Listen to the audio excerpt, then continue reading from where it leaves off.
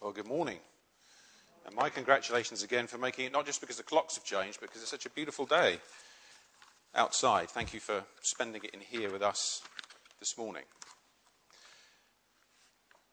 So the clocks have sprung forward, the sunshine has come out, the grass needs mowing. And it's that special time of year, it's that Easter time again, when we celebrate chocolate and pastel colours, when we wear Easter bonnets and we eat sweet and sickly things. And this morning I want us to look together at this passage in the context of one of the greatest symbols of Easter that there is. One of the most celebrated, one of the most recognisable symbols of Easter, one we're all familiar with in church, I know, but I'll bring it to you again this morning. It is the Cadbury's cream egg.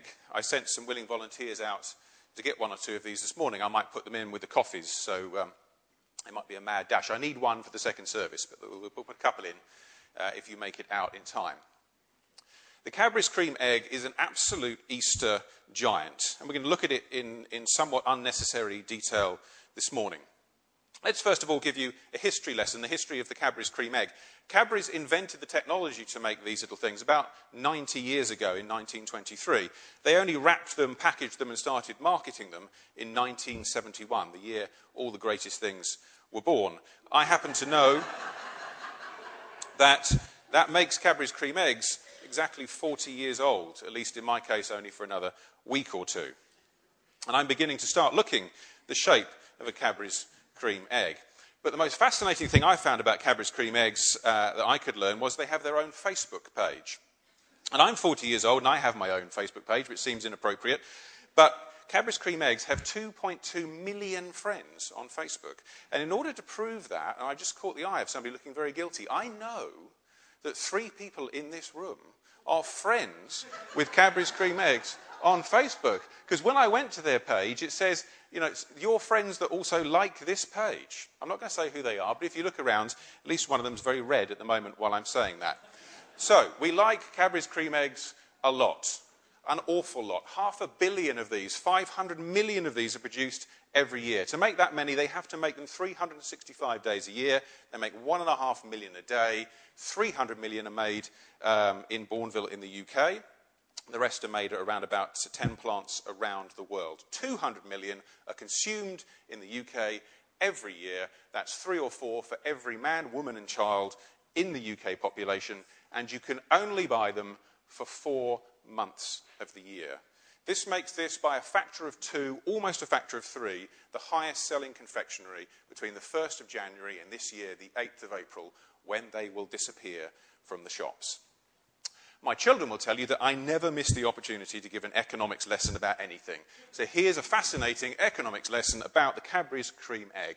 You can only buy Cadbury's cream egg for 98 or 99, I guess, with a leap year, days this year. But they tried in the 1980s selling them all year round. And they discovered that when they did that, they sold less of them. So you really can have too much of a good thing. When they're gone, they're gone. Now, everybody says that everything is bigger in America. I certainly get bigger every time I go. But here's one fascinating fact you can use to amuse your friends and astound your enemies. Cadbury's cream eggs are smaller in America than they are here. And I can tell you they're smaller for a really, really good reason. That's because in America, Cadbury's cream eggs are disgusting. I don't know if you've ever tried American chocolate, but it's basically, imagine you take the basic Cadbury's cream egg, you remove some of the milk and you replace it with sand. That's approximately what it tastes like. And then imagine you hollow out the inside and you replace that nice, sweet, sickly stuff with basically disappointment. You bite into one because it looks like a cream egg, it smells like a cream egg, it's got the same wrapping on, and yet it's bitterly disappointing. So on that basis, they decided to make them just a little bit smaller than they are in the UK. So ours are definitely the best cream eggs in the world. So the psychology of these things, you have to put yourself this morning into one of these 3 categories, or you're one of the 11% of people who don't go with the flow, who don't use one of these 3 things. So this morning, are you one of the 53% of people who bite off the top, lick out the cream, and then eat the chocolate on its own? Are you one of the 20% of people, I'm sort of in this category, who just bite straight through, just eat it as God intended, as a hard-boiled egg? Or are you one of the 16% of people who bite off the top, then use your finger to scoop out the cream, and you know who you are. And then you lick it off. You know who you are, you 16% of people, and if I shake your hand at the door, I'll know who you are as well. 11% of you do it another way. Perhaps I read you can deep fry these things, apparently, popular in the north. I like them 2 at a time. I think one is a little bit legalistic, a little bit puritanical, so you should really have more. I think you should refrigerate them. If you're really posh, they're great in a wine fridge, because a real fridge is too cold. So put them in a wine fridge, 2 at a time. 3 would be gluttony, that's a sin, we'll pray for you. 2 at a time, chilled from the fridge. That's how I eat mine. But of course, this morning, what I really care about is Cadbury's Cream Egg theology. And it's simple. I've said it already. The Cadbury's Cream Egg theology is this. When they're gone, they're gone. They have this unique marketing campaign about Cadbury's Cream Eggs. When they're gone, they're gone. You can't get them anymore. Let me explain by a contrast. This is DFS, a furniture store. I come to church sometimes, a little bit like some people go to DFS. I'm not going to put that in my pocket because it will melt when I eat later on. I come to church sometimes like it's sort of a giant DFS. If you've watched television or read a newspaper in the last 20 years, you'll know that occasionally DFS have a sale on. It may come to surprise you. This is a very good offer. I shouldn't do this in church. But right now, you can get 50% off at DFS, nothing to pay for the first year, 4 years interest-free credit. That's a genuine offer. It ends on Wednesday, apparently. Genuine. I got off their website this week. Great deal, 50% off, nothing to pay for a year, 4 years interest-free credit. The trouble is, we all know, because we've seen it time and time again, that on Wednesday there'll be another offer, maybe a better offer. So sometimes I come to church like it's a sort of a DFS. I come and I try out the furniture and see if I find it comfortable, because I know the offer will still be here next week. So I come and I come and I come and I try out the furniture and I see if it's comfortable, I see if I like it, maybe I try somewhere else. Because I know the offer's basically still going to be here next week.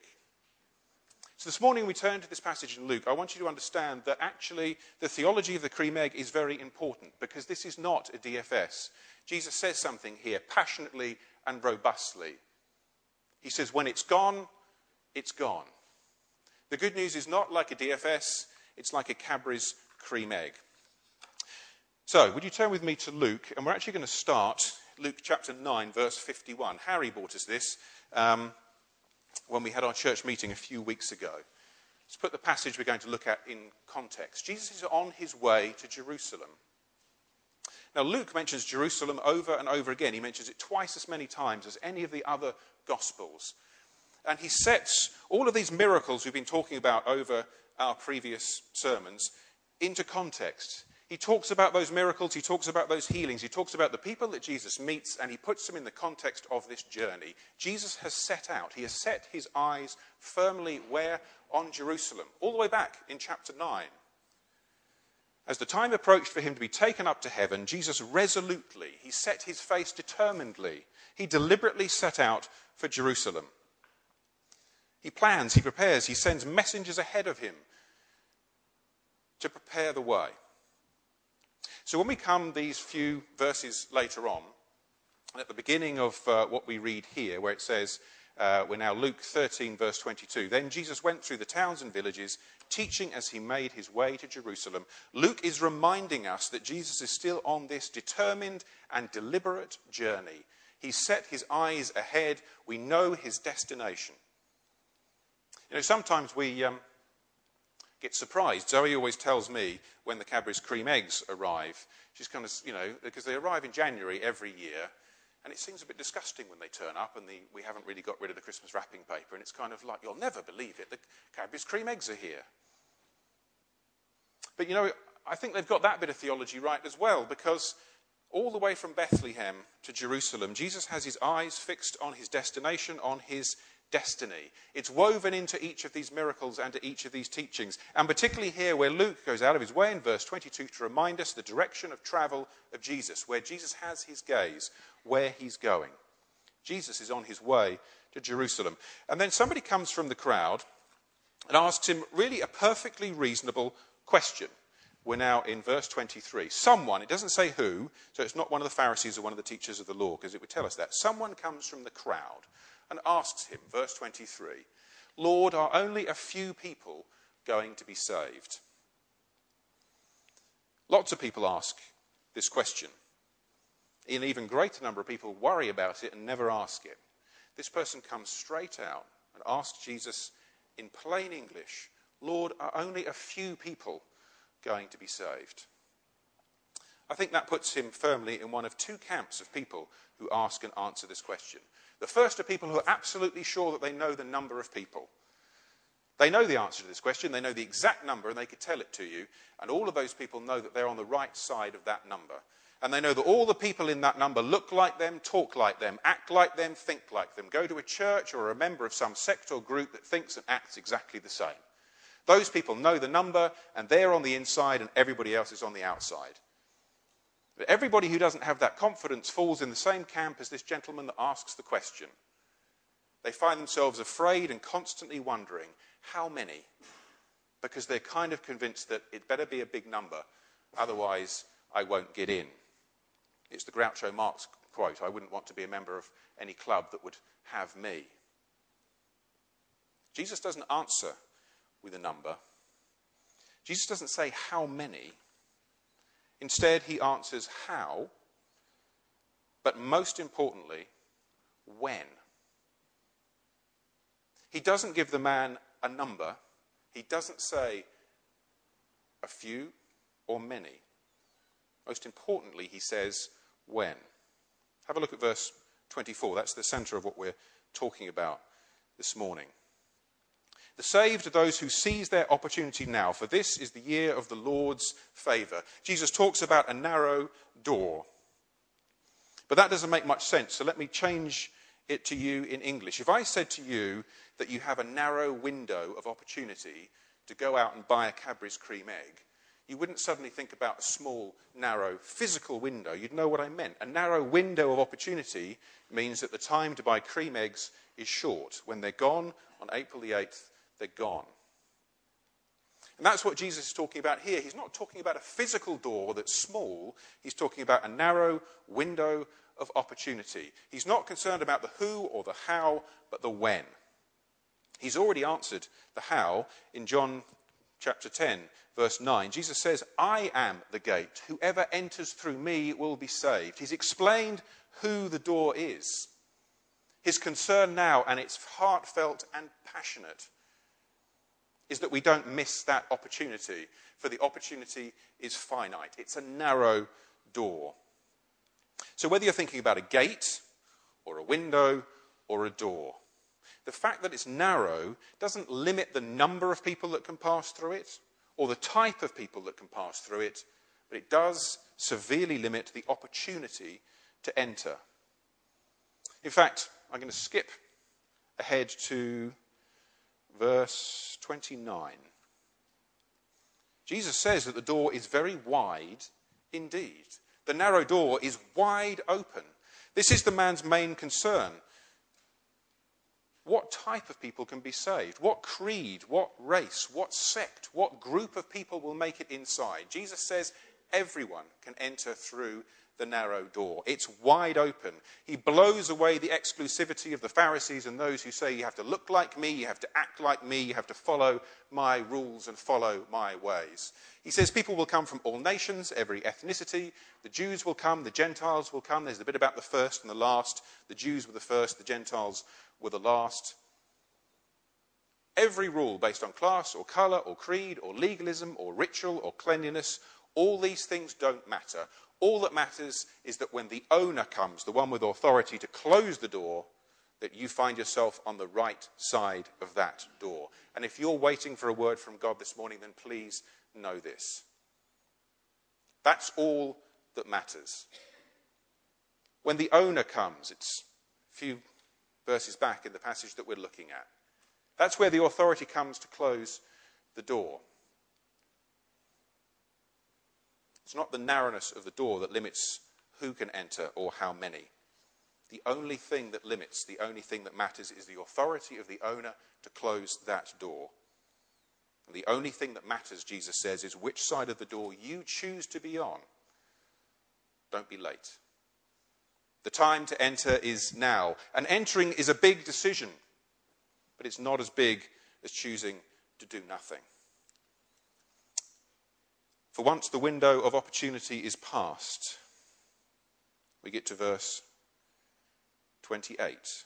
There will be weeping there and gnashing of teeth. The internet hasn't worked in our house all week. I know what weeping and gnashing of teeth looks like.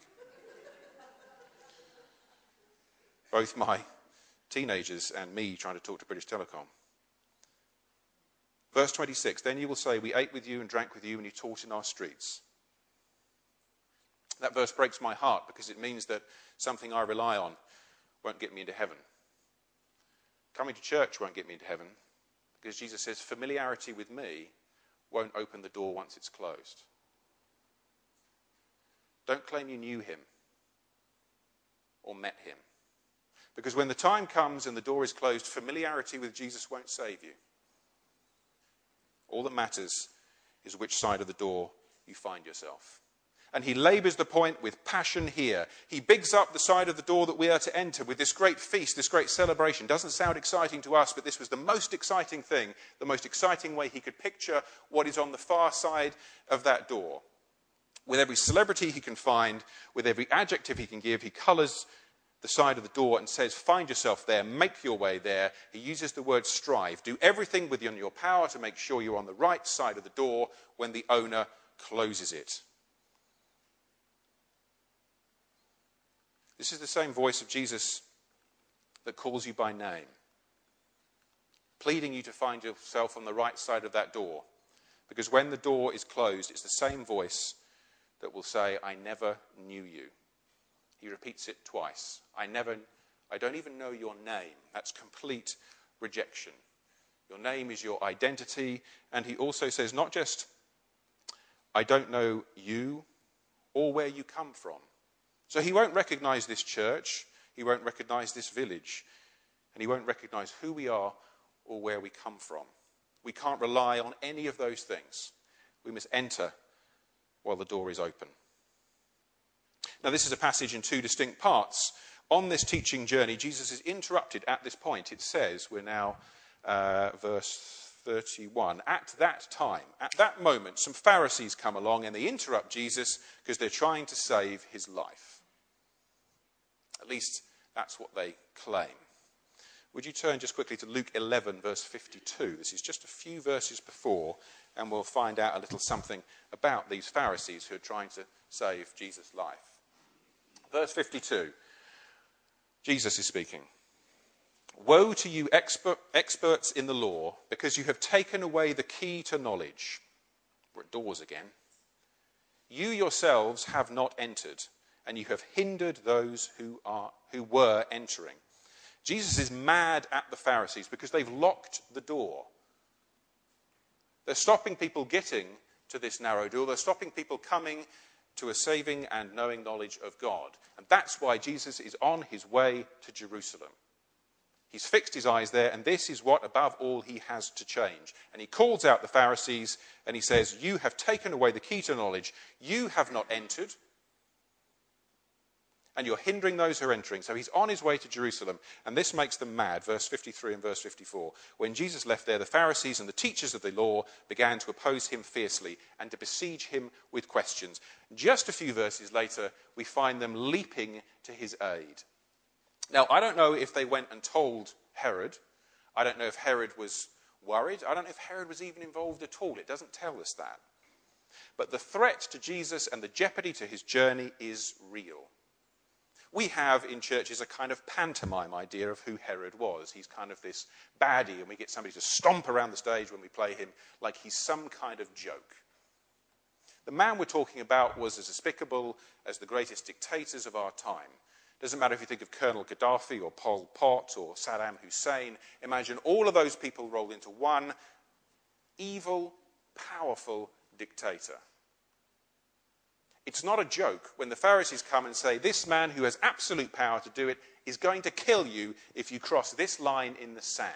You see, Jesus was funny when he was in Galilee. I mean, he was a novelty act. He was a magic man. He was a nuisance a few verses ago, and he angered the Pharisee. But if he crosses this line in the sand, if he gets closer to Jerusalem, he becomes dangerous to the people in power. And so the Pharisees with their authority and Herod with his, all the power and authority on earth, draws a line in the sand and says, go back, magic man, when you came from. Do not cross this line in the sand. You're not getting to Jerusalem. And Jesus does and says something brilliant. Because Jesus' concern is not for his own safety, it's for Jerusalem. Jesus doesn't care anything about the threat of death. He only cares about you. In fact, Jesus doesn't even see the line in the sand at all because his eyes are fixed firmly on Jerusalem. And that's because Jesus' perspective is so much brilliantly different than ours. I'm sorry we're playing Bible bingo this morning, but if you want to follow, I'm going to quote Luke 12, verses 4 to 6. Because this made me kind of laugh, it kind of made me cry, and it kind of terrified me when I read this piece. But this is Jesus' perspective about that line in the sand. Jesus says, I tell you, my friends, do not be afraid of those who kill the body. And then this is brilliant. And after that can do no more. Jesus looks at the line in the sand, and he looks at the threat from Herod and says, okay, if that's all you can do, if all you can do is kill me, you can't do any more than that. And then he says, I will show you whom you should fear. Not that fox Herod, not all that power and authority. Fear him who, after the killing of the body, has power to throw you into hell. Fear the owner of the door. Not that fox Herod. I love that. I tell you, my friends, do not be afraid of those who kill the body. And what a brilliant line. And after that can do no more.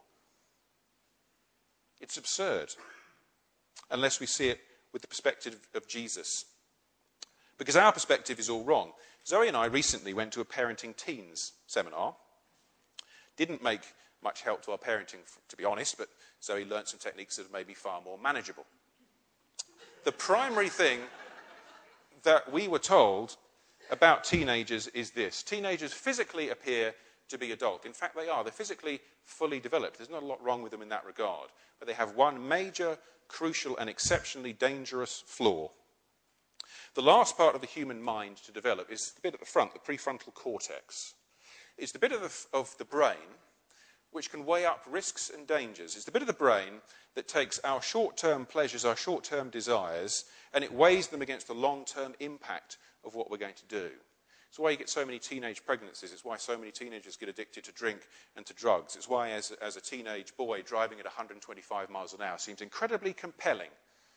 And it's why probably most of us didn't drive at that speed to church this morning. Because we understand the bigger, the wider, the longer consequences of what's happening. And so, as all preachers do, as we were told that, I started thinking there's a sermon in there somewhere. Because I think as we sit here this morning, most of us have this teenage brain. Most of us consider ourselves to be physically mature, but spiritually we're teenagers. Our prefrontal cortex is unable to see things the same way Jesus sees it, because our perspective is too short.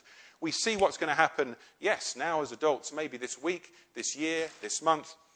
I don't know what you're struggling with this morning. Maybe some decision you have to make, maybe some temptation that's before you. But I would ask you to consider it with Jesus' perspective. Because when we suddenly lift our eyes to Jerusalem, when we see things with this eternal perspective, everything is different. We can say, oh, if all you can do is kill me, and after that you can do no more. Most of us have a line in the sand that Jesus faced. A time when our faith gets serious, when the rubber hits the road, when a decision we will have to make through faith will impact and will affect us deeply. And if you find yourself at that point, if there's a line in the sand before you now, lift your eyes to him. Focus your brain on that eternal thinking.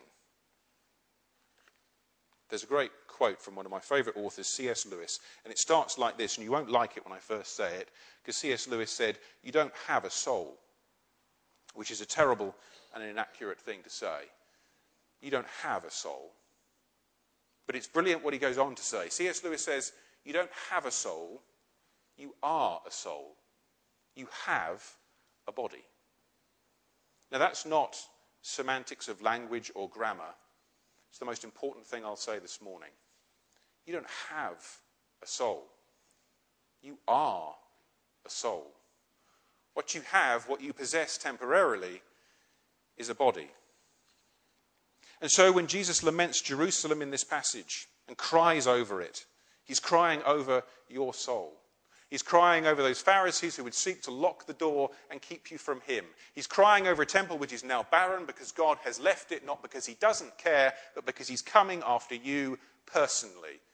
And Jesus doesn't see the line on the sand. He doesn't care about the personal danger because he knows he's dying anyway, and he's dying for something much more significant than the death of his body. He's lifted his eyes to eternity, and he's going to die for you and for me. We can't come away from this passage unmoved by that passion or uncertain about the message. It's written here in black and white. All eternity in the kingdom of God is at stake, and the time to act is now. Last time I was in America, they have these brilliant, huge roadside signs for churches. And on one side of the sign, it said in absolutely massive, kind of 5-foot-high letters, it said, "Are you waiting for a sign from God?" On the other side of the sign, it said, "This might be it." For some people this morning, this might be the sign, because this isn't a DFS. What's on offer from Christ to you is free and open, and his voice is speaking clearly.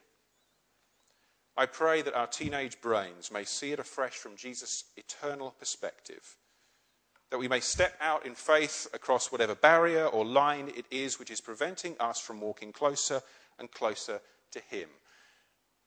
But more importantly, I pray that with the open door before us and Jesus calling out our name passionately and clearly, with the kingdom of God at stake,